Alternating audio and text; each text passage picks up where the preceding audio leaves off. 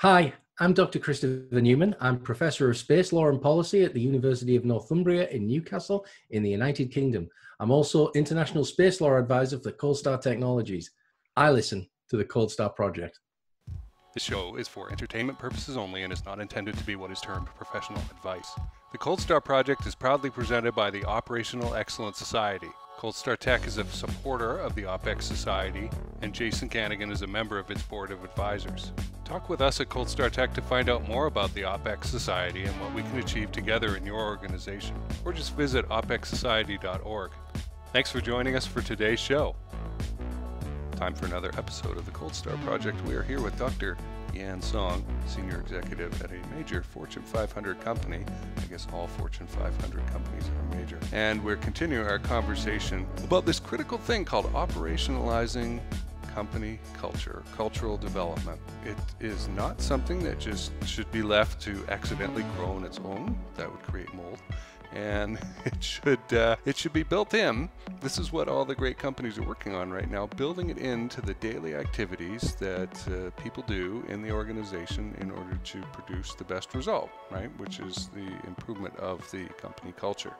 So if you're wondering what that means, this is the third interview in what will probably be a 4 or 5 part series. The link to the playlist so that you can go back to the first one and watch it if you missed that is below in the description. And this is the kind of talk that you will not hear anywhere else. Dr. Song should be charging zillions of dollars for this because it's incredibly valuable. Now I understand that it may not seem applicable to small business or something like that, but it's incredibly valuable. It all starts with you, the individual, and me, the individual.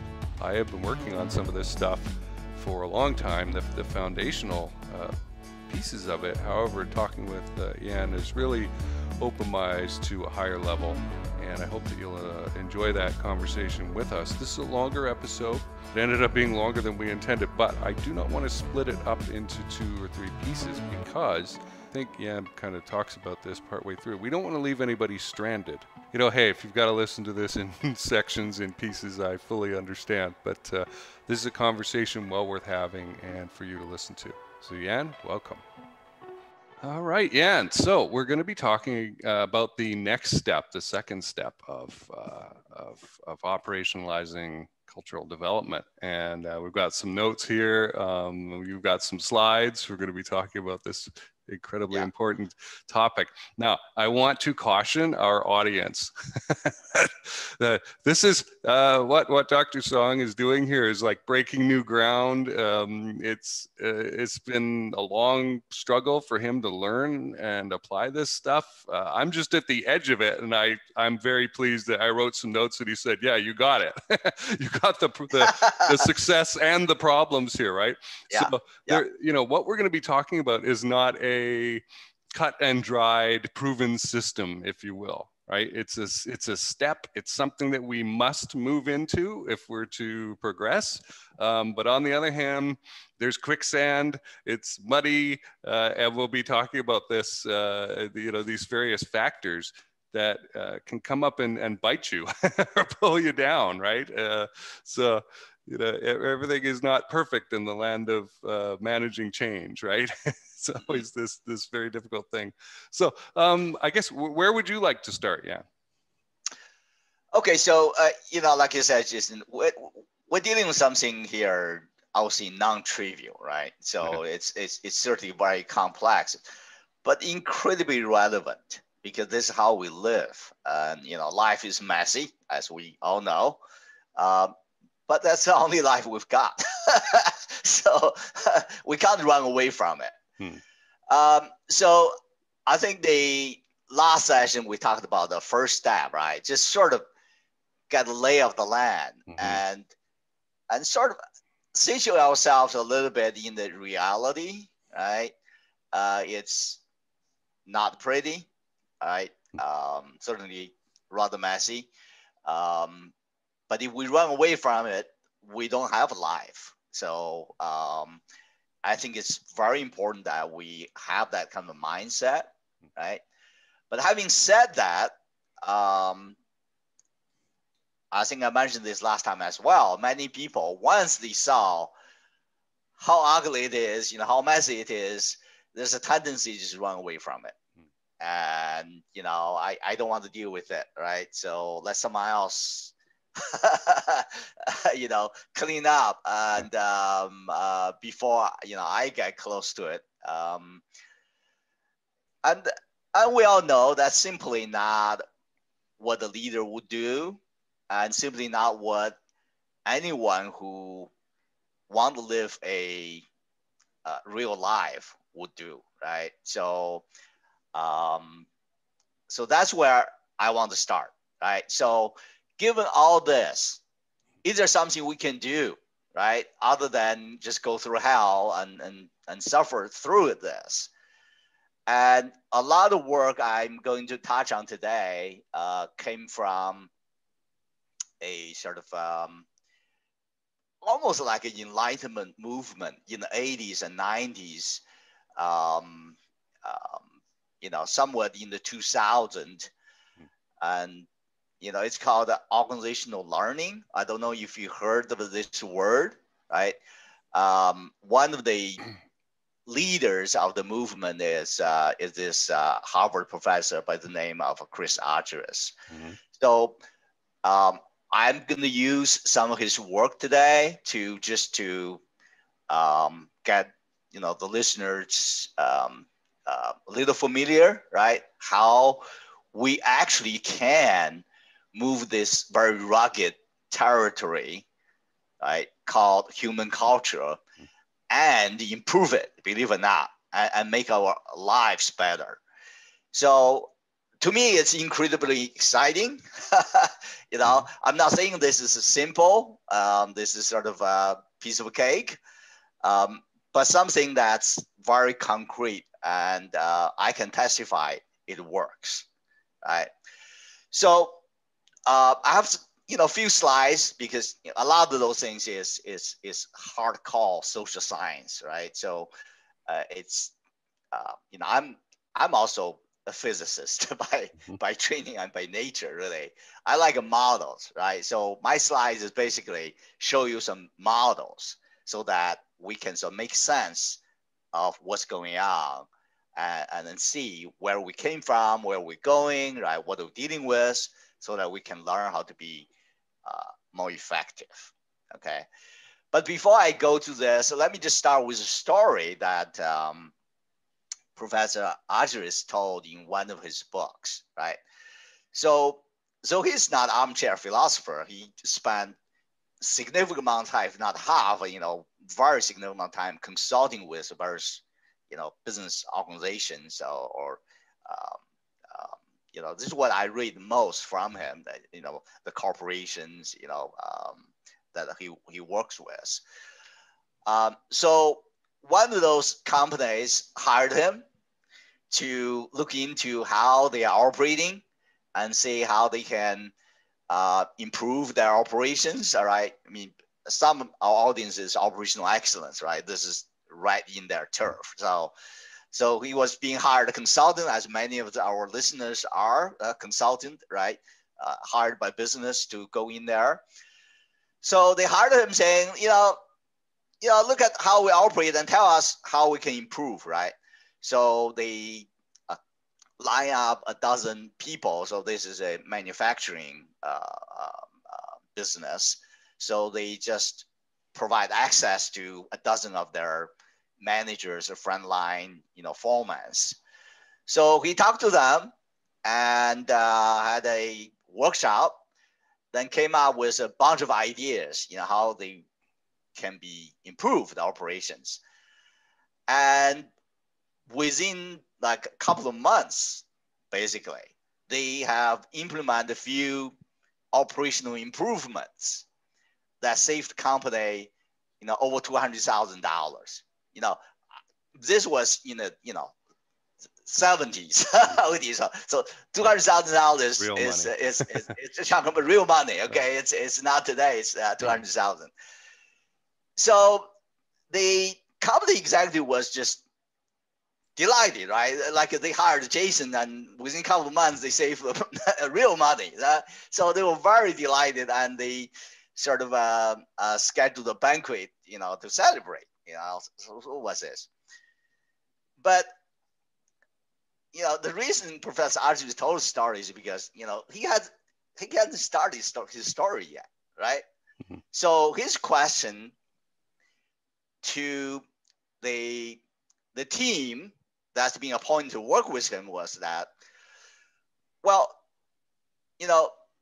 are those ideas just new? You just came out with, yesterday when asked, or since, I asked, or what? Those people said, oh, no, we've known this for years, right? And so that's why we can came up very quickly and implement very quickly. Hmm. And Professor Argyris just said, well, that's funny. So if you've known this for years, why did you not tell your management and then just do it? Instead of spending money hiring me, come to, sort of tell you, because Chris Argyris didn't tell them what to do. I mean, right. they had the idea. They even knew how to implement it. So, but those foremen just look at him like, he's coming from a outer space or something, right? Basically saying, are you crazy? Are you kidding me? So that's just a phenomenon. I don't think any one of us who work in organizations feel this somewhat, strange. I think this is rather commonplace. But that's the point. And that's what Professor Chris Argyris is trying to make, right? So what made us to behave in such a way? Because it's really not serving us as a collective, right? I mean, we could have been better, but we simply let opportunities just, go away and not paying attention, not do as well as we could, right? In terms of human potential, we have the potential to be better, but somehow we sort of, neutralize ourselves and can't move, can't improve. What is that? Why is that? What is behind this behavior, right? And just like, those team leads and foremen that, you can't even ask this question. If you ask this question, people saying you're crazy, right? Are you kidding me? Of course I can't see this. How could I tell my boss, something's wrong, right? So, and that's the science that Professor Argyris and whole other researchers looked into, and I think Professor Argyris called this action science, right? He's basically developed scientific theories explaining this kind of actions or non-actions, right. Lack of actions, right? So that's where we start, and this is what I mean by entering new territory, right? Because for most people, those questions cannot be asked. If you entertain those questions, you are crazy or you're kidding me, right? But that's exactly what you need to ask in order to make progress culturally, right? This is what I mean by enter new territory.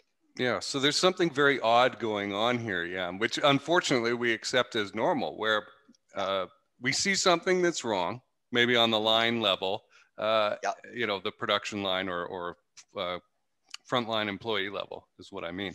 And yet we're afraid to stand out because now we're in the crosshairs of management for being weird and speaking up and maybe looking like you're not with the program. And so what this company hiring Professor Andrews to come in and help with was not about ideas, but permission, right? Yes. Permission, yes. The feeling that it was okay now to do something about it. So I'm looking forward to your exploration of this concept. Yeah. And I think this is a very common phenomenon, right? We often say, I mean, the value of a consultant is permission, right? It's not necessarily those consultants know better. Mm-hmm. It's that they have the permission from management to actually name things, right? To put things on the table in a way that is non-political, right? At least, not as political as it would otherwise, so that the organization can actually act on something and see something and do something. So, but most people just treat this as a one-off, right? Okay, we hired McKinsey, we hired whoever, right? Do this one-off, that's it. It come and gone. So, but what Professor Argyris and other scientists try to do is to make sense of this, right? So-called science is there's a pattern. There's a causal relationship, right? You can act on it and make it sustainable, make it something that you can repeat. If we talk about operational excellence, right? We want this something to be repeatable. Otherwise, it's not excellence, right? Yeah. It's just a one-off. Okay, so let's go into this. I'll just use this very simple slide. The way the reason I like it is somewhat visual, right? So this is in essence the model that Chris Argyris and others developed. The academic name is called the mental models. It's basically saying that every one of us as human beings, right? Our mental model is like an operating system inside ourselves. This is how we operate as human beings. And by the way, as an organization, we have those developed, accepted, right, mandated mental models. That is the backbone of culture. If we talk about culture, it is really what the mental models has been accepted, has been blessed as legitimate, and what other mental models has been considered or not considered at all, right? So that's what we're talking about when we're talking about the culture change, cultural transformation. We're really talking about changing mental models or not, or fighting, some mental model that we don't want, right? So, but first thing first, let's look at, what is mental model. So this is basically the fruit of, more than half century of research in social science, right? So we have a certain mindset. Specifically, it's about the values, right? What do we think is important? What do we hold dear, right? And also what basic assumptions about we make, right? It's like those company, foremen, right? Managers, they assumed I could not tell my boss that something's not good that we have been doing for a long time, because whatever, right? Maybe that's how their founders have started their business. He's always done things that way. And he's made it very clear that that's his way if you want to work here. Or he might have implicitly sort of, implanted those values in people's mindset. But however it got there, right? The fact is, those team of managers have known those opportunities for years, but didn't even consider it's possible to speak up and act on them, right? So they have implicit values and assumptions in their head why they couldn't do that. So what behavior you saw? They do nothing, right? They just let those, real money waiting, right? So, and what's the result? Of course, your business suffers. And imagine your competitor have somehow cracked this nut, right? They've got their people more open up and look into those opportunities and behave differently. They will beat the hell out of you. And that's how those entire organizations, the marketplace, evolve. It's because we make those incremental changes, improvement, right? However partial or looks like, trivial. It's like, at least this company hired Professor Argyris actually did something, right? So a bunch of other companies probably never even thought about this. So they are already ahead. And so it just shows you that the opportunity, the potential is always there. The question is, are we aware? Are we looking at it, right? Are we turning those potential into reality?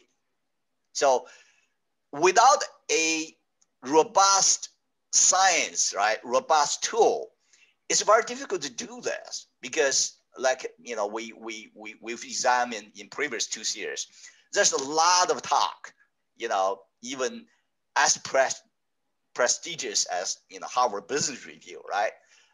I would say, honestly, most of the things that are talking about culture are just nonsense. And I can single out any number of articles. It's just talking nonsense. But that's an indication how hard this is. So if it's easy, it's been done a long time ago, right? So this is a basic model, right? We needed to see, we're talking about causal relation here. It's no longer just correlation, right? So our mindset, our values, our assumptions directly impact on our behavior. What do we do, what we don't do, right? What do we avoid, right? So there's a direct impact on our behavior. And our behavior, of course, impact directly on the result, the outcomes that we have. So this is very much causal relationship. So the basic premise of this model, right? We'll look into some details so that we can have a better understanding how this actually operate in our day-to-day lives, in our day-to-day business operations, right? This is why we're doing this, because we're looking for how do we crack these nuts? How do we improve ourselves through operationalizing cultural development, right? Because clearly, if you don't have a productive mindset, productive behavior, your business is not going to be productive. It's just as clear as that. So, but before we go there, we need to recognize that the basic premise, the scientific insight here is that, as human beings, we actually design our behavior, right? That may sound, a little shocking to a lot of people. What do you mean I design? I mean, I didn't choose to be this way, I didn't choose to be born, right? And it is what it is. There's nothing I can do. What do you expect me to do? But if we look at it closely, right? If we recognize that one of our fundamental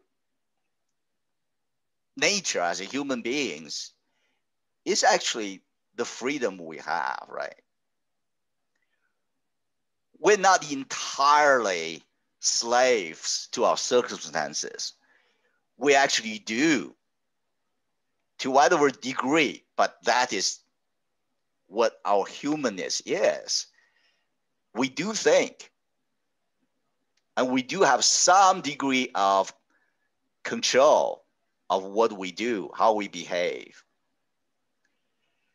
So if you accept that, then we have to accept the responsibility that we actually design our behaviors based on our values, assumptions, whatever we have in our heads. We already have it. This is what people need to recognize. We already have it. We do not live in a vacuum. How we get that is a different story. But the first thing is we need to recognize we already have it. We do never live in a vacuum. So that's why the first things we need to do is to accept that we are agents of a change, an agent of our own life, right? We do design how we behave, what result we get. Okay? Whether we consciously do it or we sort of let it just fly, right? So someone, whether it's my parents, my grandparents, my teacher, my boss, whoever put that set of assumptions, values in me, it's operating there. I guarantee you, if you're a productive human being, whatever you're doing, it's operating damn well. Okay? So whether or not it's what you want, right? It's what is being productive. It's a different story, but it's working. So the first thing your responsibility is to actually open it up and look at saying, how is it working? Then you can ask yourself, well, where it's not working so well? Maybe I can tweak it a little bit, right? Maybe I can improve a little bit. If not for nobody else, for myself. Mm-hmm. So the operating system of your mind, that's right, built out of these values. So let's say you had a value that you were taught growing up that you've accepted and not really picked up and looked at since, but it's running to avoid conflict, that everything should be peaceful, right? Yeah. You're going to operate through your behavior, through your workplace situations with that overriding factor of avoid conflict. Don't rock the boat. Yes. Right? Yes. And that's going to lead to certain results. Yes. But also rocking the boat might lead to other painful results, as I have personally experienced. Absolutely. Absolutely. Yeah. So and that's where, but become aware of this, I would say, is the starting point, right? To actually be able to get to a better place. Yeah, because it's software. It's not hard coded in there. You can take a value out or a limiting belief out and roll it around and look at it and go, do I still want this, or should I change it? Yeah, it's software, but it has hard consequences. Right. So, and if you look back, more and more, right? Even our entire world, right? The economy became a more of a knowledge economy. Why? Because the software became more and more important. Why? I mean, look who's on top of the world on planet Earth. It's not the dinosaurs, right? It's not what's the biggest, heaviest, physically most powerful. It's who has the brains. So that the writing's on the wall. If we don't pay attention to the softer stuff, honestly, we have no right to exist. We'll go extinct just like dinosaurs.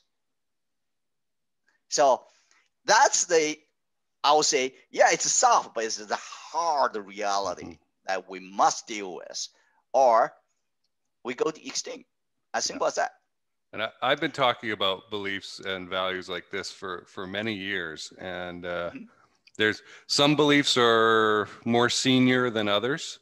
I do believe there's a Pareto's law, sort of 80-20 rule. A small number of key limiting beliefs will produce most of the reality that you experience. And so when you say there are hard results, if I think spending $30,000 a month on rent for a place to live is a reasonable amount of money, I'm going to have a very different experience.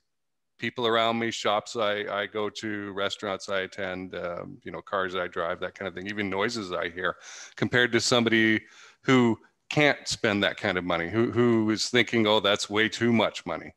right? They're going to be living in a very different situation and experiencing very different results. Yeah, that's, what we needed to sort of learn to recognize. And this is why, people tell me, I don't want to deal with this stuff. I tell them saying, you already have it. Otherwise, you can't even exist. You cannot even function in your basic living at all. So to say that I don't want to deal with it is to put your head in the sand. That's what you're doing. Yeah, you're dealing with it now. You're dealing with it now, for better or worse. Okay? So, and because it's so difficult to deal with this, and this is another, this is the second bullet I want to, point out. And by the way, all this came from Professor Chris Argyris, right? Because this is so hard to deal with, and because a lot of people, even most people, choose to deny it, choose not to deal with it. What happens is, because they're already in it, they're already doing it, you see this separation of what they see they want to do, so-called exposed theory, from what they actually do, somewhat unconsciously, right? Because they already have this, like I said, otherwise they couldn't function. So they have something functioning, which Chris Argyris called theory in use, okay? But what they say or what they ask other people to do is what Chris Argyris called exposed theory, right? So what they talk is different from what they walk. Right? The saying is, some you can quote bad parents, but actually most parents are like that, right? So don't do what I do what I say. Right. we all heard that, right? Actually, very few parents learn how to reconcile the two. Okay, so that's reality, and so, but the objective of this new science, right, entering this new territory, is to address those paradoxes. And the reason we want to address those paradoxes is because it has a profound impact on the quality of life we're living here, let alone, right, the operational excellence and productivity of the business. It goes way beyond that, but certainly include that. Because everything we do as human beings is dictated by this. Otherwise, we wouldn't be human beings. Right. And yeah, again, I keep making asides because I want to make sure that we don't get too far ahead of our listeners, right, who may not have studied this stuff. And so I try and provide examples from my own life or experiences or something like that. I struggle with values or these assumptions or whatever every day. I had a talk this morning with a venture capitalist. I went upstairs to have lunch and met with a friend, and I had to deal with an assumption about myself or a mental picture I had of myself. I said, I would never want to run an investment like that. And my friend said, you don't like Y result that would come out of doing that, right? Which would actually be good for me. And I had to really think like, so why did I say that? Why did I say I don't like this particular kind of investment? And then the mental picture of who am I? What if I was to run something like that, which would be a slightly different version of Jason than the one that's sitting here right now. And and this just happened in the last hour, right? And stuff like that is going on every day. And later on when we looking into this, especially in step 3, right? Mm-hmm. We put all this in a very human context, right? Mm. How do we evolve? How do we actually grow up? How do we evolve our mental models, right? From, remember the first slide I said in the second session, right? How do we go from an innocent to an expert? Mm-hmm. We eventually evolve our mental models. The only difference, I would argue, between an expert and innocent is an expert has a more mature Mm-hmm. and capable, competent mental model. That's why they can deal with the world much more effectively than a novice can. Okay, but together, we have to accept this is the operating system already in place, already kicking 24 hours a day, 7 days a week. Right. Even in our sleep, they still working. and I have a note here from when I read through the slides. In the world of sales, which I've been in for a very long time, this thing about, I had to laugh when I read this, what we espouse is often different from what we do, because this is the case in sales. That Sure. prospective client or customer frequently says something different from the way they actually behave. And then, and part of selling is to like unravel that if you're a good salesperson. But it's very critical to not to make this into a somehow a moral issue, Mm-hmm. an ethical issue. Yeah. I don't believe the vast majority of people lie on purpose. Mm-hmm. Although they certainly have one theory in practice, one theory, when they talk. Yeah. But they didn't do this on purpose. Mm-hmm. They just do this out of a habit, right? It's like if you were born, as a baby into a family, what option do you have, right? Mm-hmm. You need to drink your mother's milk, otherwise you die. Right. So this culture just came in you by default. Right. Only later, when you grow up, that's why, we have this, rebelling age and all those things, right? Which is all natural. They should. If they never rebel, they will never be better. Okay. Once again, I'm not saying all rebelling are good, right? So this is way beyond good or bad, right? This is how we grow up, how we evolve as a species. Mm-hmm. Yeah. And how well are these beliefs serving you? So we see here structure, mindset, behavior, results, and then we have content that fits in there. And those are two different things. Yes. So we're just talking about structure here, right? So, Mm-hmm. and, I don't want to get into too heavy into contents because, we need 2 weeks Right. workshop to do that. Actually, even that, it gets just the beginning, right? Mm-hmm. And that's another thing, right? A lot of people look at this, oh, that's just too much work for me. Really? I tell people, is this too much life for you? Mm-hmm. That's the real question you need to ask, right? Yeah. So, because, like or not, you're already alive. You're living your life, and this is how you live your life. This is what will help you to understand how you're living your lives, what opportunity you have, you can actually improve it, right? Like I said, if not for anybody else, for yourself. Without getting a grip on this, you're just moving the cheese. All right. So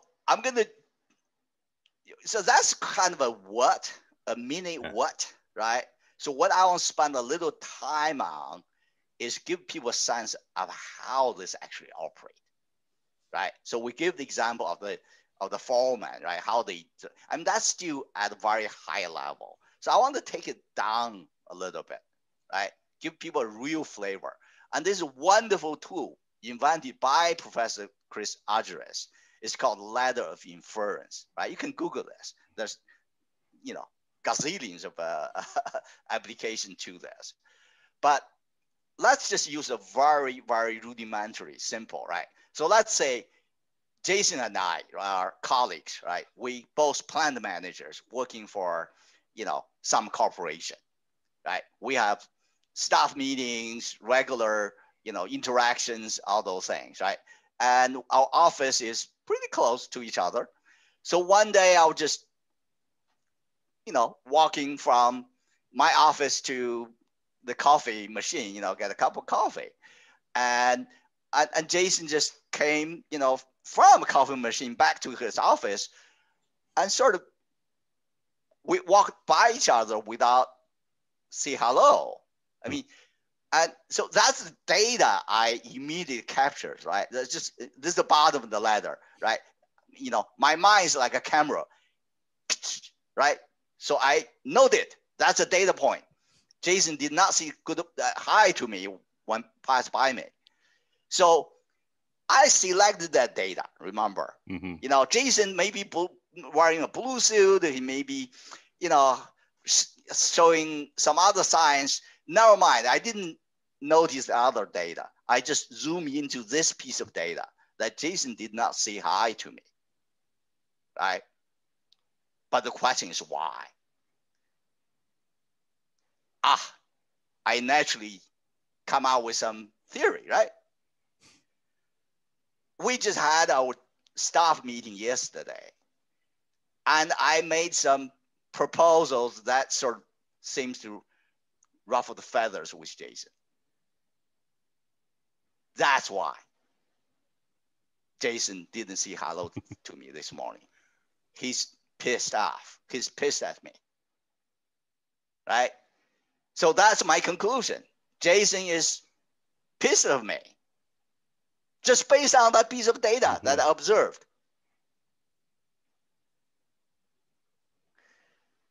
And I actually don't just stop here.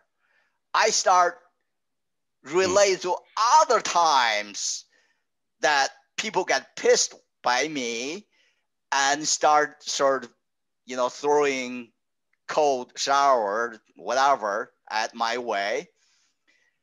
And I start become very cynical about this entire organization, right?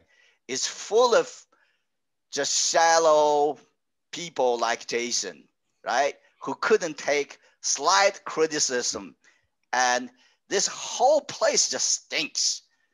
And the culture here is just bad. Right? Mm-hmm. And that profoundly influenced my belief about not just about Jason, but about this organization. Mm-hmm. And why this organization, after I changed a few companies, it's the same way. I have a profound belief about this word. And that's how I became a cynic, right? And if you think this would not affect my day-to-day behavior, you'll be dreaming. Mm-hmm. So the fact is, once I developed those kind of beliefs, it became part of my operating system.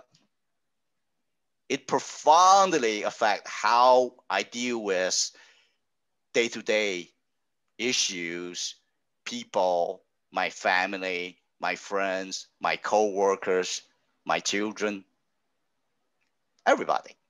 That's how we function as human beings.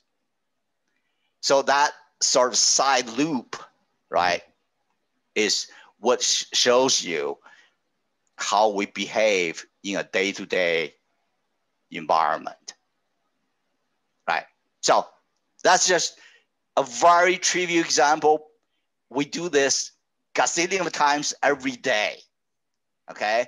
So I have a sort of animated mode to just bring this to home for people, right? So there's a two mode of living we have, right? A lot of people just have one mode, which is quite dangerous to themselves and to others. I call it doing mode, right? They're just living their lives, right? Unconscious, do what they feel right at the moment. And some people even proud of this, right? I am who I am, right? I have no double life here. So what you say is what you get. So a lot of people very proud of this. We'll ask question whether or not they should. Okay. So, but anyway, we already explained the mental model, right? How this profoundly affect our action, which leads to the results we get. And we do this all the time. And no matter what action, what result we get, it only serves to reinforce the mental model we already have, because we only select the data that fit that mental model. Okay? I'm never going to pay attention to what other characteristics Jason demonstrated. I'm just going to zoom into that because I already think Jason speaks at me.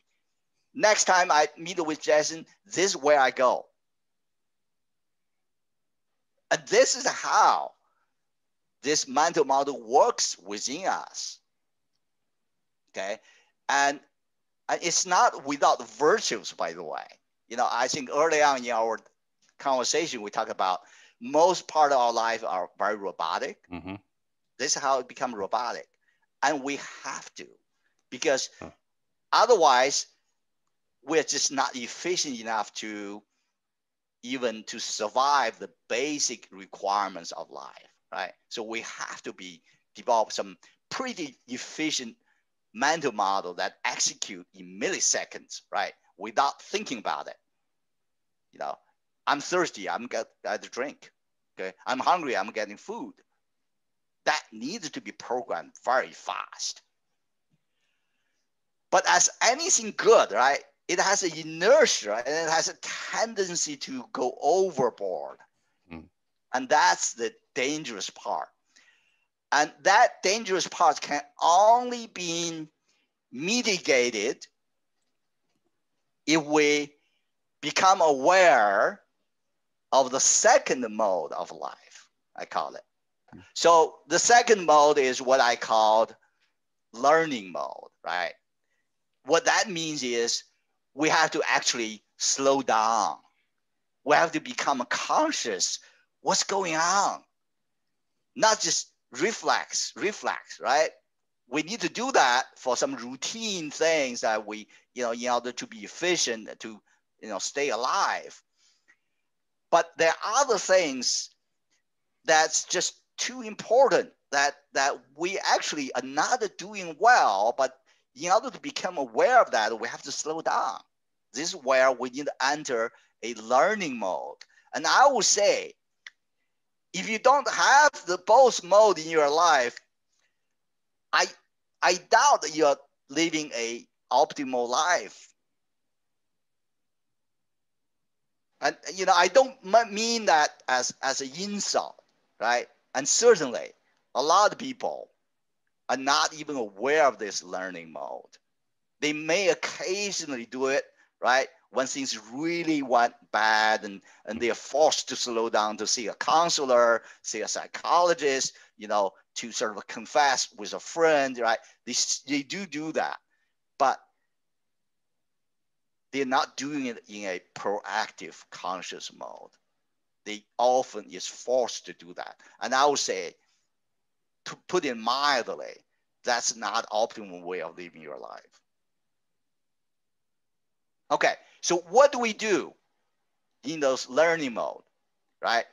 Given it's conscious, slow, it takes months to years versus milliseconds, okay? And this is where Professor Argyris, you know, was famous for. He invented a theory called the double loop learning. So most of the time, even for people who enter this learning mode, they're only looking at their actions. Oh yeah, I did that, but I didn't mean it, right? I'm sorry, I offended you, but I didn't mean it. So that's learning, single loop learning, right? Looking at what actions has caused what consequences. Or if you're a manager, you may need to coach your employees, right? Look, John, you just went ahead and put that thing, and that cost this much mass. Don't do that next time. Right? That's called single loop learning. Look at the actions and the result and point out to people or remind yourself, right? So that you can modify your behavior and to be more productive, more kindly, right? More loving, whatever. That's called single loop learning. More rare, but actually more fundamental, especially we talk about cultural development. We need to do double loop learning. We need not only look at our behavior actions, we need to look at our mental models that put that in action, right? Into motion. I guarantee you, a lot of actions are not random. It's not just came from nowhere. Right. It's actually driven by the mental model behind it. That's why I say, for the most part, we actually design our behavior because we have a perception, we have assumption about how things operate, and we all want our optimal results, right? That's how we design our action to achieve optimal results. Yeah, and those results might be sitting around eating nachos, right? It could be being at the top of your profession, right? It's your choice. You get to pick. Yeah. So there's, once again, we're not getting into the content so much today, right? Because that could, like take weeks to do, and we don't have the time to do that. But I just wanted to, if people come away from this conversation with one thing only, I want people to know that you've already got this thing in you. It's no use to deny it, right? Your only choice is, are you interested to improve it, or you just let it go, right? Happy-go-lucky. That's your choice. And certainly, I'm not here to say that you must do this or do that, right? I'm just here to say you have some choices, you have some options here. All right, so from that, we're not going, once again, not going into the contents of this, and but there's a whole science called action science, right? They have studies human behavior and correlate that with business, organizational, personal results, and then associate that with certain mental models, right? Our basic assumptions, our basic values, and finally, they fit into different systems, right? We talked about systems thinking, right? There's many versions of system thinking, and this is what I understand as system thinking. Basically, it's not random. It's not like you can just pick one value and random pick another action. They actually correlate with each other. So the social scientist has modeled this and tested this in organizations, in business, in societies, in government, right? So they've done extensive research. And two of the models, originally Professor Archer called it Model 1, Model 2. Then later on, people give it a little bit more descriptive name, right? So Model 1, which is predominant, and I can tell you, no matter where you go, which organization you work on, right? No matter what they say on their website, this is the dominant operating system inside that organization. Okay, so what this fundamental belief is that I need to take control. So I needed to, the most obvious thing is that before people go into the meeting, they spend a lot of time designing agendas, right? And, you can see there's some values. There's if you don't have agenda, you won't have a productive meeting.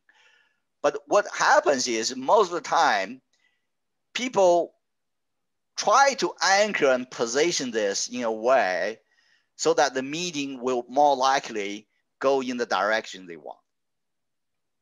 And I've done this, okay? I'm sure you have done this. And this is a very common phenomenon. So what mindset driving this is basically, I need to be in control of the situation. Otherwise, it would just be chaos, right? So if I don't have agenda, if I don't have, idea where I want things to go, things will just fall apart.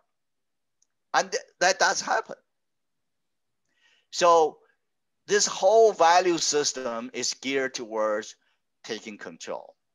That's why it's called unilateral control. I know better than the rest of them, right? So I need to be in charge. That's why I call it, this is a defensive system, because it was driven by fear of chaos, and which is legitimate, because we do see chaos. However, just like everything else, it has a legitimacy, it has a merit, but it also has side effect. And the only question is, what's the balance, right? So in real life, it's a moderate balance. Does this bring more value, or the side effect actually is worse than the value it brings? So that's where it became a matter of assessing your environment, right? Which actually goes beyond Professor Argyris' work. So in step 3, we're going to go to another set of work that take into account your environment. And this is the limitation I see in Professor Argyris' work, is that it modeled the system very well, but it did not take it into account enough of the environment it's operating in. So then you basically don't know at what point you should be switching, right? So like I said, everything we know, right? Everything in our head is there for a reason. It's not because some evildoer invented this to trick us. It's because it has delivered values for human beings in the past, and probably continue to deliver values today. But it certainly has side effect. And if we wanted to further optimize, right, achieve operational excellence, we have to be able to see what's the value, what's the side effects, in what context. And then we can design some strategies about shifting them, which is what change management is about. Okay, so for now, let's just look at these 2 models Professor Argyris called Model 1, Model 2. Just appreciate the difference here. But I would argue just to have those 2 models is not sufficient to operationalize them. And that's what a lot of people made mistakes, including a lot of people in this great enlightenment movement called organizational learning, which Professor Argyris is one of the leaders. And I was with that for many, many years. And I'm deeply, deeply grateful for those people, those giants, I call them, right? We're just standing on their shoulders. But I recognize that the movement itself is not sufficient to operationalize this. And many people get fired when they try this because they don't have a sufficient understanding of the environment. And that's step 3. Okay, hopefully we can get into step 3 today, right? So we can cover both step 2 and step 3 so that we don't leave too much of vacuum here. So So one of the mistakes I made, and I think a lot of people made, is once we saw this, right, we get very excited. We want to switch tomorrow. You know, instead of having universal control, let's go to the next system called mutual learning. I call it an open system for collective excellence. So this system have a fundamental different value set. It basically embraces diversity. It recognized, you know what, Jason have some strengths, weakness. I have some strengths and weaknesses. There's no point killing each other because accusing each other of weaknesses. Let's recognize that. Let's combine our strengths. Let's complement each other versus just compete, beating each other to death. So that it's a whole different value proposition. And I don't think logically, right, when you present this to people, I don't think there are many people wouldn't prefer this second model called Model 2. But the question is, how do you do that? So most people, the tendency is, well, let me show this to my boss, right? Let's change our department, let's change our division, let's change our company culture.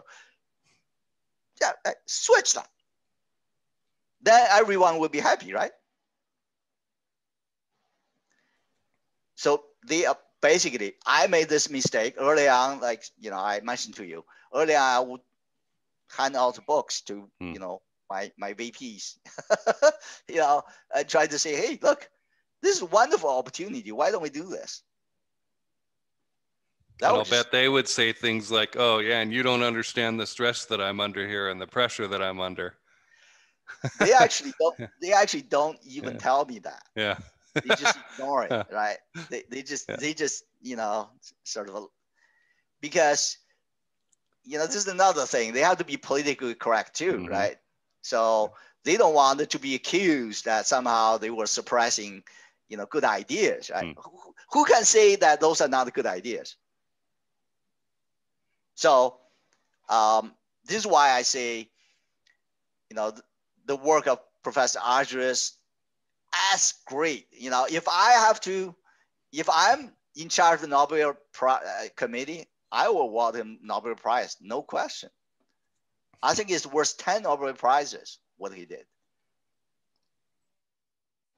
Because it's so relevant to how we live as a human being. So, but despite that, what he did not do, right? I'm not saying he should do this, right? I mean, everybody can only do so much, right? He's already done the work that I think is worth 10 Nobel Prizes. So, so who am I here to criticize him, right? So I'm just saying, you know, if you are asking, you know, how to operationalize cultural development, this is not enough. It's a light, right? It's what I call the enlightenment.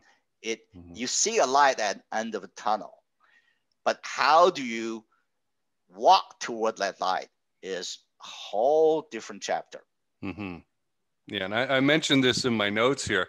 Remember, we're talking about bravely entering new territory. Yeah. Well, great. It's one thing to pick up a book or watch a video of a concept on YouTube or something like this, right? Where I'll call that passive, right? That the idea is not pushing back at you. It's just put in front of you. It's maybe reacting with some beliefs that you have, but that's going on within you, right? And you can accept or reject that idea and move on. But the moment that we've got another person involved, now we've got somebody who can push back. A live human will probably continue to argue, I've written here, right? If there's somebody who's got an opposing point of view or a defensive idea about, you know, why should we change? Let's leave it alone.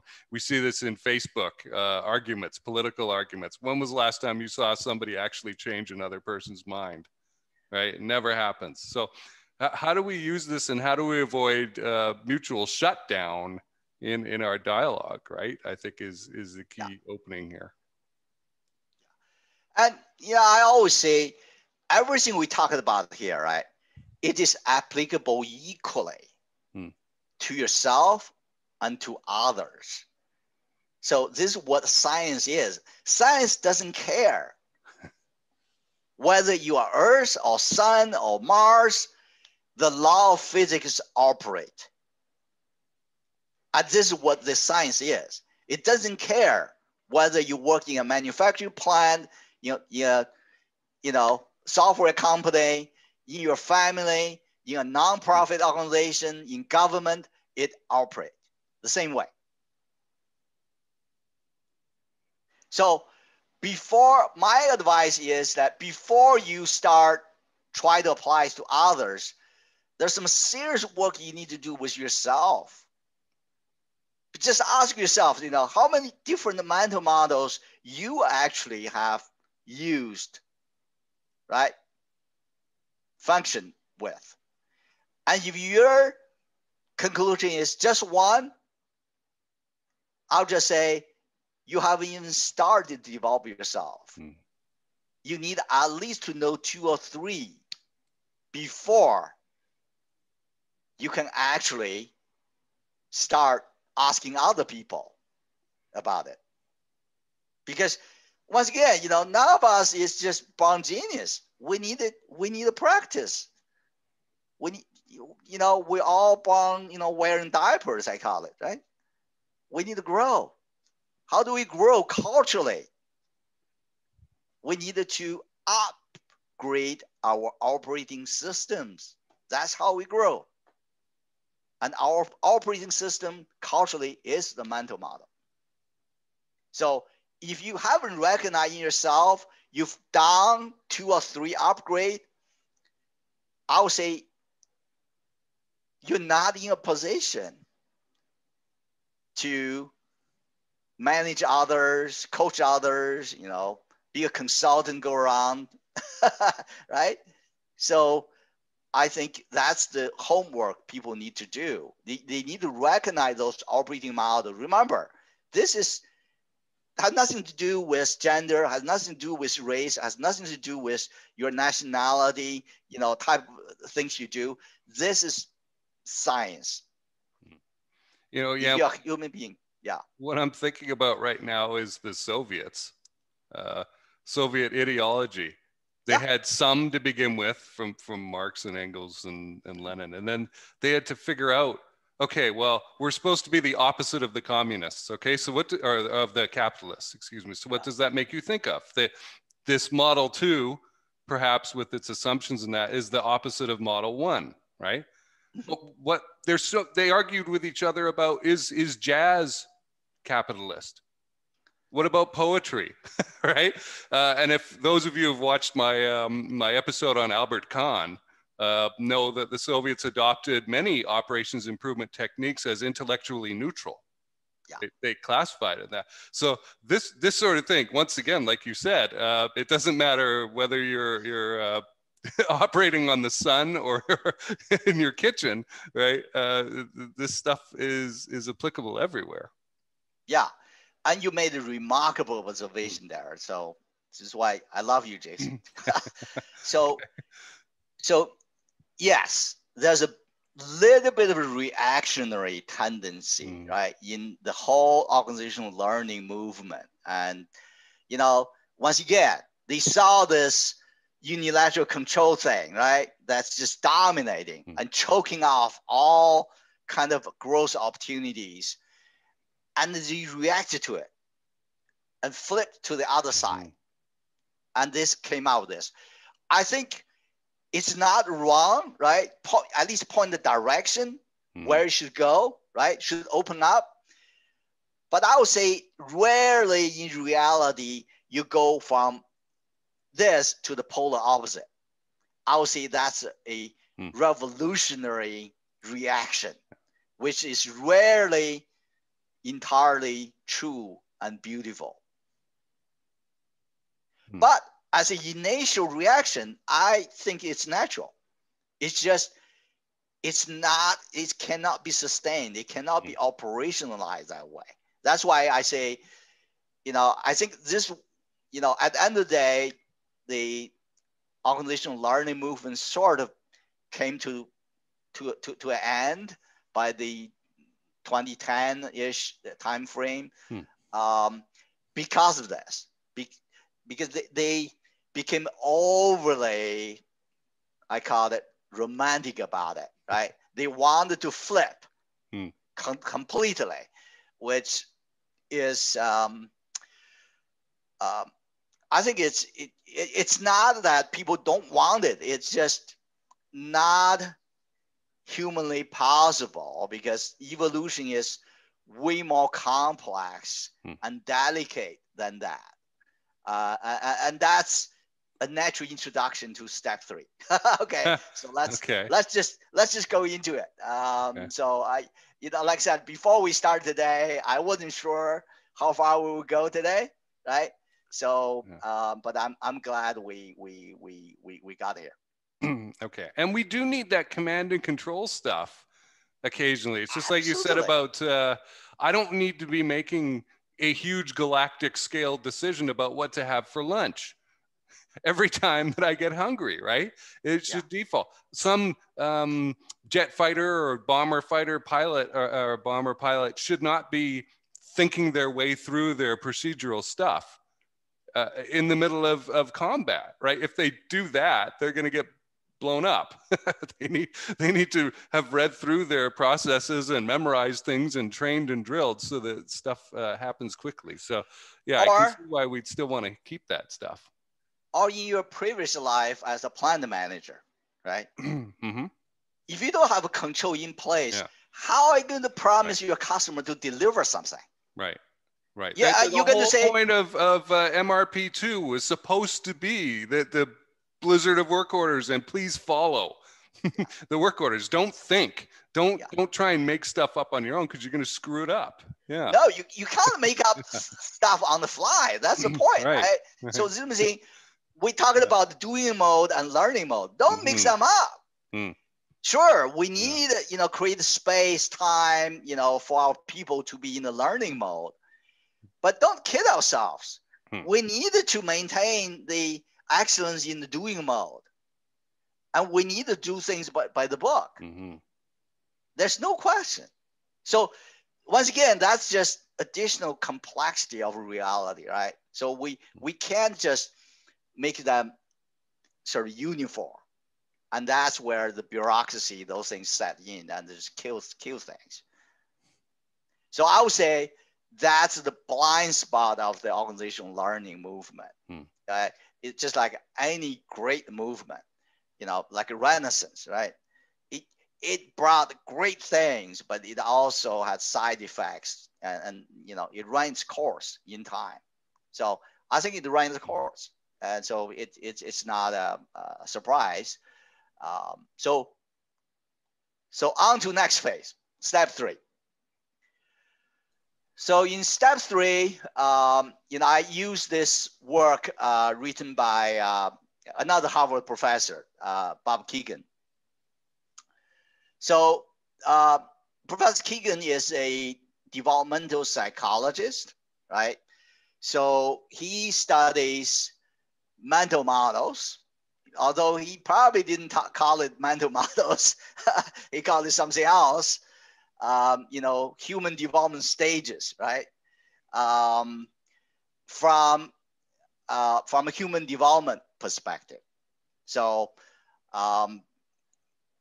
there's a lot of development psychologists and study this. I think Bob Kegan's work is certainly recognized as one of the best, if not the best. So, what is particularly commendable, I respect him a lot, is that he also tried to build a bridge between those theories he developed and the real world applications.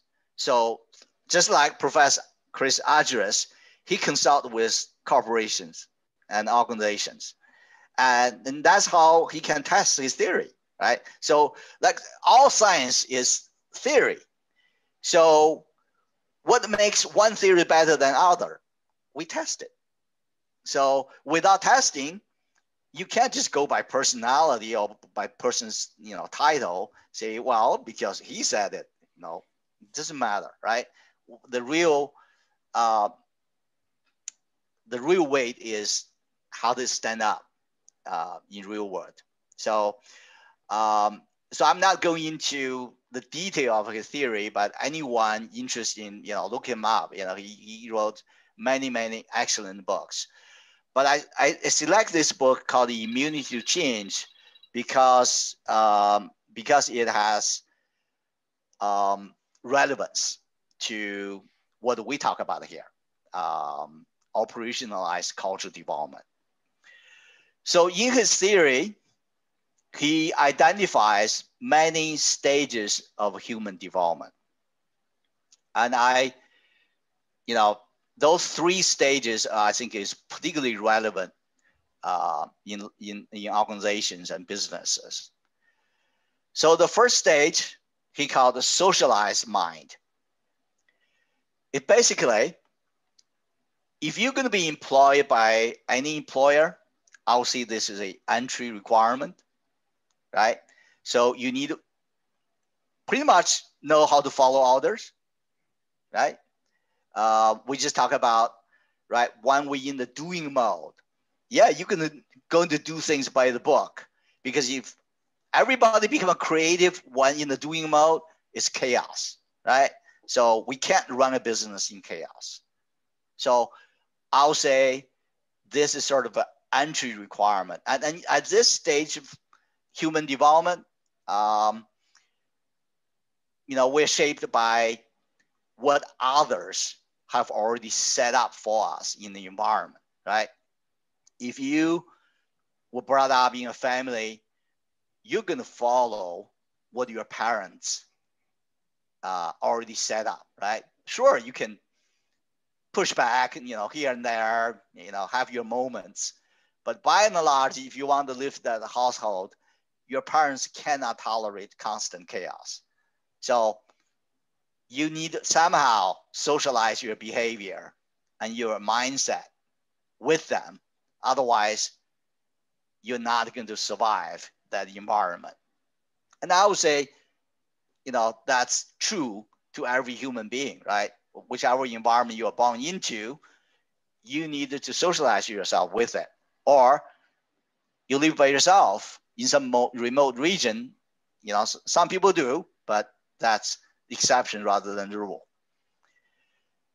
So when you do that, you have to show certain loyalty, right? You have to show that you are part of the gun, right? So yeah, all the gangsters have this. In organizations, we have groupthink, right? This is where it came from. So once again, this is not about good or bad. It's been one of the stages in our development that we have had to go through in order to survive, in order to be a human being. So there's nothing to be ashamed of. And by the way, this is still with us. Okay, so we are still using this when we gather, at Thanksgiving with our larger families, right? With our neighbors, have block parties. Yeah, you'd better keep in that socialized mind very active. Otherwise, you became a disruptor, right, to social peace. So, so once again, this is not about good or bad. This is about what is real, right? So, and you can see Professor Keegan's work start bringing the environment into play, right? In addition to what Chris Argyris talked about, this mental models, right? Which is a key, but now you need to bring the context. And then I will argue the combination of the two is what you need to deliver the real benefit of operationalized cultural development. So that's one stage of human development he identified. Obviously, there's some correlations with your age, right? So if you're 2 years old, I don't think you have fully developed individualized mind, right? so you are very, very much in that socialized mind state. But it's not a strict correlation. You can't say because this person is such age, he must be this, right? So there's some correlation, but it's not a strict causal relationship. Then if you develop well, right, you fit in, you get accepted by a society, an organization, a team. Then sooner or later, if you grow, right, if you stop growing, you just stop there. It's one phenomenon which could happen, and it does happen.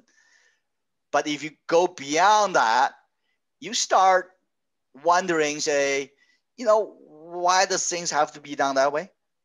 Why can't I make change here, right? So the example Chris Argyris gave, right? Those people clearly have thought there's a better way of doing things. That means they have developed, what Professor Keegan called self-altering mind, right? They start having independent thought, not just blindly follow others, right? So they have some judgment, individual judgment they can make. And that's when I think people become, if you're a consultant, I think you must have this. Otherwise, you can't consult, period. Because if you go there, just do what everybody else does, the same thing. Why do they need you, right? So I'll say this self-altering mindset is a minimum for consultant, and also for a lot of managers nowadays, because as we say, right, the only things not changing nowadays is change. The business is just going through tremendous change everywhere. They have to. Any business don't change for a couple of years, not to mention 3-5, it's likely to go out of business. It's just as real as that. So if you are a manager, right, you don't even have to be a high level of manager. If you're a manager, one of your central job is to manage change, because the marketplace change all the time. Your customer change all the time. Your sister division change all the time. So you have to cope with this. And if you don't have people who can think beyond socialized mind and actually tweak things, right, you're dead in the water. So I say, at the workplace today, right, you have to have somewhat, at least sometime, this self-altering mind, because you have to reinvent things to a certain degree all the time. So obviously, it's more extreme if you're an entrepreneur, right, start your own business and those things, you are pushing things to the extreme. But you don't have to go that extreme. Even you are just a regular manager inside, companies, you do have to reinvent. Because if I look back, right, I've worked in big corporations. I've looked back how we were operating 5-10 years ago. It's just completely different. So we need to make change all the time, and we rely on self-altering mindset to make those, because those changes just don't just fall from the sky. Right. So the CEO is not going to tell you what to do in your part of the business. That's the reason he has you. So you've got to be able to come out with those ideas and implement them constantly, keep your business afloat. So that's another stage of human development. But then, as I think this is sort of the cutting edge for most businesses, is that you've got some capable people, right, in individual department, different functions, different divisions, and they're all reinventing themselves individually. But how do you make sure they actually harmonize to a greater whole, right? Oftentimes this become a sort of a territorial fight, right? And I see that not entirely negatively, right? Once again, they start doing this for most part out of good intention of improve themselves, right? Whether forced by the environment or out of their own, volition, they're trying to improve. They're trying to make things better. But where they will always run into difficulty is that someone else at their level, right? Maybe it's another VP, another director, another department head, have their own ideas. And in order to make the whole thing work, they have to harmonize. They have to align with each other. And that's difficult. Right. Yeah, I was picturing an automobile trying to optimize its various parts. The muffler is trying to make itself better. The air filter is trying to make itself better. The engine, but they're not harmonized. They don't have an organizing principle. We talked about. And you can see this clearly in Chris Argyris' model, right? If you have a model 1, unilateral control, you can make your own department, division, operate like a machine, right? Perfectly well. But it's difficult to tune that machine with another machine. So what's the organizing principle if you optimize your own machine, and what governs between machines? And that goes beyond this self-authoring mind. And that's where the next stage of human development became evolutionarily ready. Basically, nature is demanding that to emerge. You see, this is not just that someone has a fancy, wanted this thing, to happen. We're actually forced to do it as a course of evolution. So if you work in a company, this is very real. It just plays out every day. So this is why, Bob Kegan's work has a better context, right? Lay this out in a better context than Professor Argyris, because Argyris just say, okay, we should go to unilateral control to mutual learning. But why? Why do we want to do that? Other than, sounds good, right? So in this context, you can see why. Because unless you develop that kind of a mindset, it became difficult to harmonize your companies. And more our businesses became, this is why we call knowledge economy, right? It more and more became dominated by those specialized experts. I'm a chemist, you're a biologist, you are an engineer, right? In order to make something happen, a truly great product, we need to combine our knowledges. But we're all expert. What do you mean? I'm the best chemist in the world. And he is the best biologist. And here's the best engineer. How do we actually work together? So that goes beyond this self-authoring mind. And this is what a phenomena that Bob Kegan start, observing, right? Modeling. Remember this, he didn't invent this just out of his own head, right? He needed to observe this phenomenon and try to say, okay, what kind of model would explain this? That's where he came out with this next stage called self-transforming mind. Essentially, what it says is that we need to learn how to collaborate with each other, right? We need to learn, say, Jason knows something I don't, and I know something Jason doesn't. And we'll be better off. We both will be better off if we work together.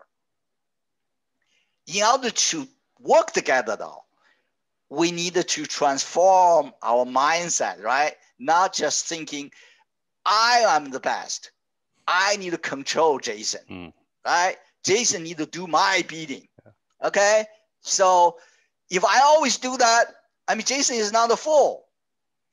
He's going to say that, and he's going to do the same to me. And that's where it will reach the limit of the self-authoring mind. That is not to say Jason's not bright, or I am not bright. We are both very bright people. It's just our mindset in this self-authoring mindset is insufficient to elevate ourselves to the next stage of human development.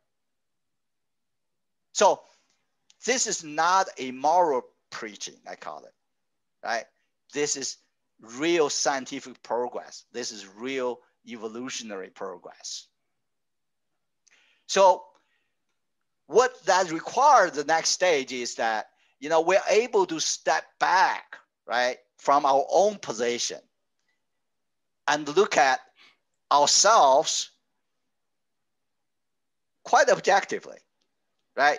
Look at ourselves saying, instead of, you know, this is Yan, this is Jason. Okay, as a human being, how are we operating? What are we good at? What are our limitations? What is the opportunity for improvement? So start entertaining, right, some possibilities that we didn't think possible before, like those foremans, you know, team leads that Chris Argyris asked, right? To them, it was out of a question. How could we entertain that, right? And that's culture. So, however, if we're going to move beyond that, right? If we become a better performing organization, better culture, if we can operationalize those operational improvement, continuous improvement, right? All those good words. We've got to upgrading our operating system in our minds so that we can operate that way. We don't just hire Jason or hire Chris Argyris one time, one off, done, banquet, over. We actually operate this day in and day out. And imagine who can compete with you. You know, even from, you know, that perspective. I mean, the potential is huge. And I can tell you, this is the cutting edge of business operations, science. Basically, this is the cutting edge of the modern world, the entire modern world. I don't care where you go. Okay, you go to the best companies. This is what they're working on. How do I help my smarter people work together? Not in a touchy-feely way, but in a concrete, scientific, measurable, operational way. Whether you go to Google, anywhere, the best companies, this is what they're working on. Otherwise, they wouldn't be best. They wouldn't stay best.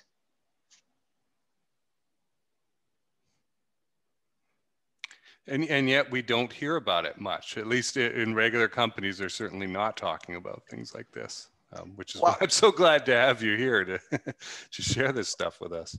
Well, that's what, remember, you know, that's why I showed that picture of Yellowstone mammoth hot spring, right? Well, it's a lot of work, and you have to be willing to confront things. And stick to it. Stick to it, you know? It's like, you don't see the source of life, right? Mm-hmm. That's tiny. All you saw is this huge mass. Mm. But guess what? Grand Canyon was carved by water drop by drop. So you think that trivial? In time, it will shape history. It will make history. And this is what's making history today. I like this line about multi-frame and holds contradictions. That's those are good signals. Are you able to do it? Are you able to look at things through different frames? And then the contradiction thing, it sounds weird if you haven't explored it much, but being able to hold two contradictory ideas. And it's sometimes you see this in that optimization problem of optimizing a business. Some departments or a department may be the right move, maybe to run it poorly, so that the money making department or the culture developing department, whatever it is, right, runs really well if that's the outcome that we're looking for. Yeah. So don't think that optimization means that everything is going to run extremely perfectly, right? It's probably not. There's probably going to be some mushy areas. Well, the point is, the cultural mindset is we should look at it, right? Mm-hmm. So yeah.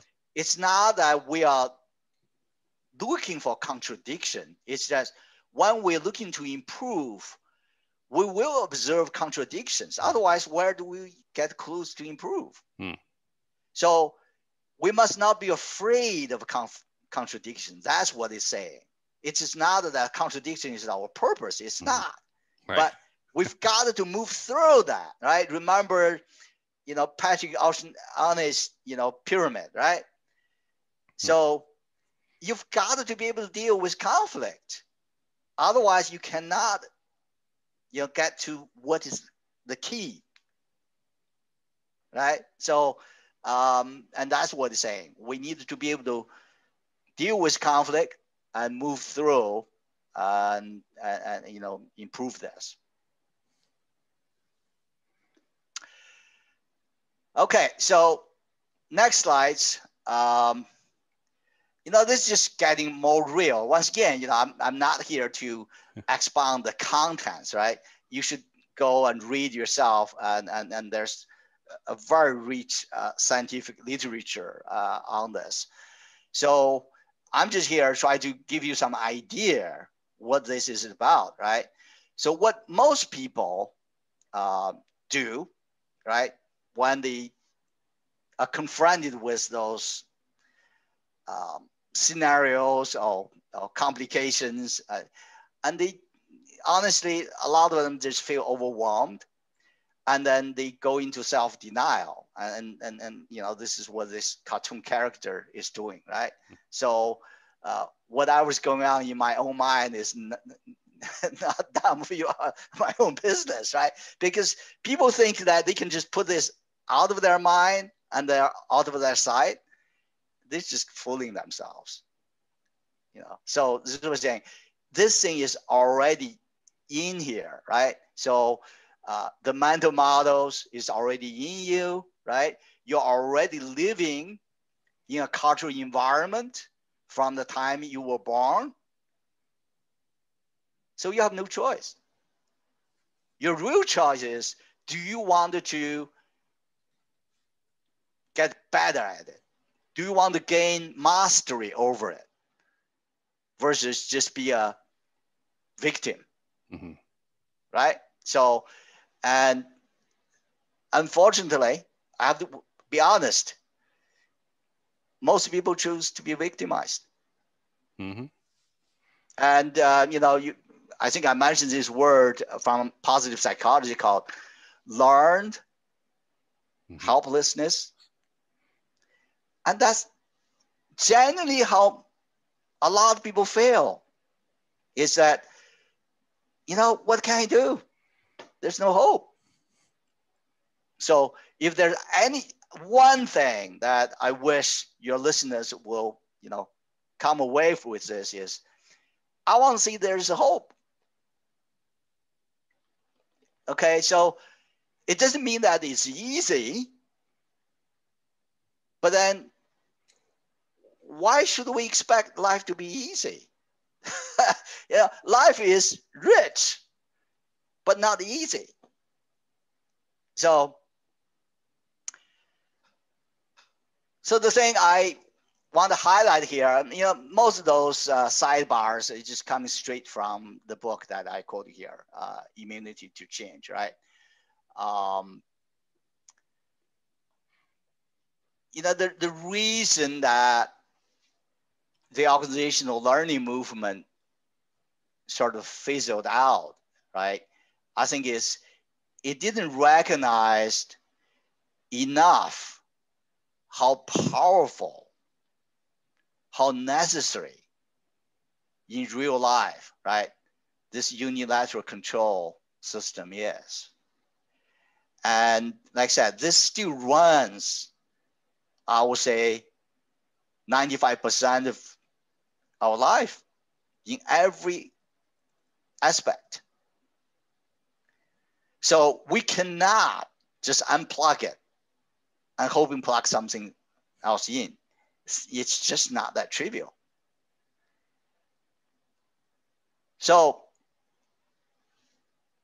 for those people, who get inspired by this, right, want to do something, I would say, you should invest some time to develop competency for doing this. And this if you are a fast learner, it takes months. Yeah. If a slow learner like me, it takes me years. Yep. I've been working on it for years. Yeah. So and I'm behind you, like quite a ways behind you. Yeah. So I would say, you need to make some serious investment, develop the competencies, even to just develop yourself, let alone to develop others.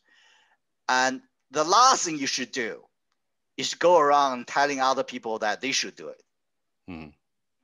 Because that's what I've seen a lot of consultants going around doing. And I think that's hypocrisy. And that's not doing us any good. And actually that's contributing to the polarization of our society in a very serious way.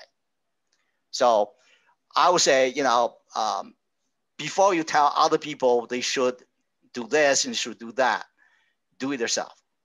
And this is what I'm saying. You have, if you not have gone through a few witch hunts, you haven't started this journey, I can tell you.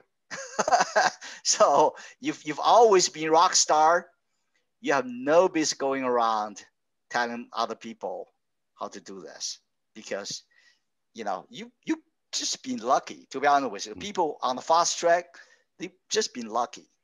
And I don't think they have, gained real insight, real experience that for other people to emulate. Mm-hmm. Well, yeah, and they've certainly been down in that conformist part of the graph we were just looking at, the first stage of 3 there. Yeah. Because otherwise the immune system of the organization probably would have booted you out. Yeah, absolutely. I would say, fascinating process. Our immune system, I mean, look at today, right? If I want a kidney transplant, liver transplant, the reason we couldn't do it for a very long time until, last few decades, is because we haven't learned how to deal with our own immune system, right? Mm-hmm. Our immune system just rejects it. Mm-hmm. So it takes decades, if not centuries, of scientific development to learn how to deal with our immune system. Now that's our biological immune system, right? Our cultural immune system is actually more complex than that. So imagine how long that would take. So I would say anyone come around and tell you saying, it's simple, unplug this, plug this. They're just, salespeople. Actually, I had some salespeople come to me telling me, they have this great change management methodology. You just needed to unplug this and plug this, and everything was done. I just packed them away right away.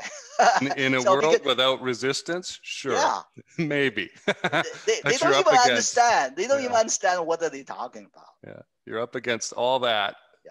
Cultural resistance there, the limiting beliefs, the attitudes, and experience that people have had, which reinforces, look, we keep doing it this way because it's worked so far.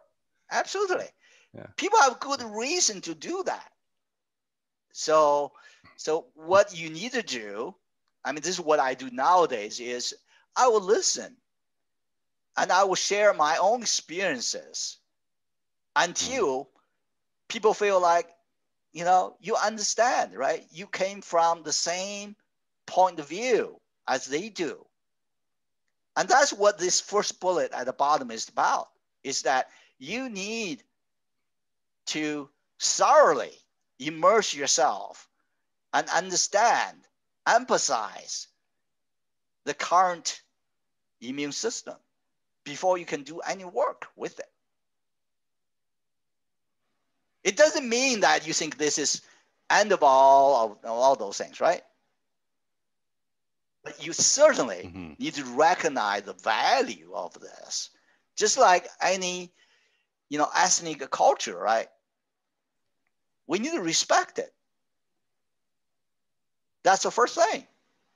It doesn't mean that we'll continue just do that, you know, stop it changing, stop evolving. And that's what the second bullet is about, right? The second bullet, the middle bullet is saying that any immune system, no matter how great it is, it has limitations. So at a certain point in its life cycle, its side effect will outweigh the benefits. And that's true in any cultural phenomena we have seen. So the bottom bullet is saying we need to emphasize, accept, understand. And the next bullet is saying we also need to start recognizing the side effect. And we just need to diagnose ourselves and say, oh yeah, this thing is doing this for us, right? It's doing very well to help us to do the doing mode, right? But it's inhibiting learning on the other side. And look at what we're doing. We're letting those opportunities just slide by us. And while our competition is actually picking up. Or, you know, we somehow couldn't put a good product together because this expert A doesn't like expert B. All that. So we need to start recognizing the limitations of current immune system. Then the last step, the top bullet is saying, then we can start experimenting different ways of modifying our immune system. And the great insight that Bob Kagan came out with, which I totally agree, is that you actually only grow your mental modeling complexity through what he called optimal conflicts. You can't just pick up a book and read it and say, I have evolved. It's not that simple. You actually, I think you asked me in the previous talk, you know, what do people do to begin with? I said, pick one thing, right? At most two that you really care about, but it's frustrating you, right? Some dilemma, some puzzle, something that you really, really care about, but you couldn't move beyond it. That's where you can start examining your mental model in that context, and that will bring true insight to you. And yes, it will make you feel inadequate because that's the edge where you are. And if it doesn't make you that way, you're not at the right edge to develop. Right. And of course, you know, you will be in a very vulnerable situation and you need support. And so that's why, you know, a caring, insightful manager is tremendously valuable for you. However, science is science. So what I want to emphasize here, You do not need the best manager, best CEO to do this. You have all the genius and power within yourself to do this. Otherwise, the best system would be monarchy, not democracy. Okay. Yeah, and do we have any further steps, or is this the end of this process? I think this is the end of the step 3. Okay. So I think we should probably stop here today. Yeah, we're coming up on 2 hours, I think. Yeah, which is a lot. But I appreciate the chance to get into this stuff. Again, folks, you would pay a consultant a lot of money to get insight like this, and here it is, being presented for you. So do we have further episodes, I guess, to do is what I'm asking. Yes. So okay. Next step, we will actually go into step 4, right? So let's say you invest in develop the competence, then how do you actually do it in real world? Okay. Right? I want to give you a sort of preview how things might look. And also just reinforce the question, why do you want to do this? Right? This is obviously not easy. Why do you want to do this? So I want to come back and remember I introduced, the concept of power and the love, right? So I want to say, you want to do this because you want more power and more love. So that's going to be the focus of next step. Awesome. Okay. And I can say, folks, from my own experience studying some of the things that led into what Yan has given us, has built well on top of, like he's provided another 50 stories to the building that I've been working on. The stuff that I have learned and applied over the years has made me far less involved in conflict or drama than I used to be. I see things from afar and I recognize what's going on over there, and I choose maybe not to get involved with that weird chemical reaction that's occurring between those people over there. Or maybe I can come in and steer them out of it into something better, more productive. So it has had tremendous value. That learning ladder that we looked at early on, that again, 24-year-old, 25-year-old Jason was very concerned with what other people thought about him, and would have started telling himself a story if you had walked past me and didn't acknowledge me, if we'd known each other. I would have built a story about that up. Yeah. And I had to learn my way out of it. And even today, something like that might trigger, but now at least I have the chance to be aware of it and pounce on it and say, no, I don't know anything about what's going on in Yan's mind.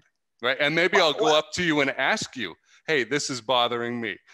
Yeah. Tell me about it. Right. And maybe we'll have a dialogue, and maybe you were annoyed at me and we'll resolve something. Or maybe I'll learn another story like, no, my dog just died or something like that. Right. And I'm preoccupied with this issue, which I knew nothing about. So folks, this is as real as it gets. I mean, if I could share, some sort of kind of slightly embarrassing personal things, that's, I can speak to it anyway. It's very human. Yeah. Yeah. Well, awesome. Well, folks can connect with you on LinkedIn if they want. And I'm looking forward to having you back on to look at step 4 and wrap this up. This has been a very interesting set of discussions, particularly since I look at the slides beforehand, I write notes, we have a dialogue about it there, and then we get on here and still something different comes out, right? And I get different perspective and understanding of what's actually being presented on the slides, right? So, like I said, I'm trying to communicate, more than half century of scientific research here. Yeah. And it's deep. There's deep well. So, so every time you deep into it, you find something new. That's very natural. Awesome. Well, Dr. Yan Song, thank you for being here today, and I look forward to talking to you again. Thank you. This was a pleasure. Thanks for tuning in. If you're interested in working with us at Cold Start Tech, here are some of the things that we can help with. There's a lot of people who talk about process, documentation control, attention to detail, all this stuff.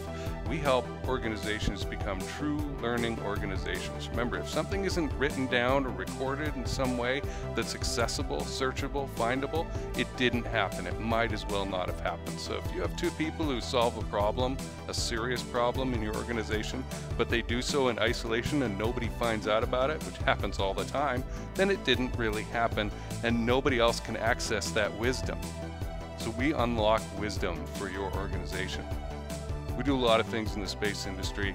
We have access to regulatory and legal officials who can help you, if you're a space industry founder, find out what areas of regulation and compliance do you need to be working with, compliant with. And we find a lot of folks don't even know about some of these areas. They don't even know that they exist. Can you imagine how you're going to stumble and stub your toe and really screw up your organization's timetable if you don't know about these things?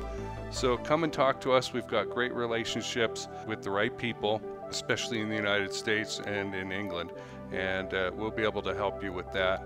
And so when it comes to process improvement, whether that's some sort of business documentation, business development roles, wow, have I seen some things in business development. You got founders out there who all they're doing is quoting on projects. This is a mistake. You are wasting your energy bidding on things that most of which you never even had a chance of winning in the first place.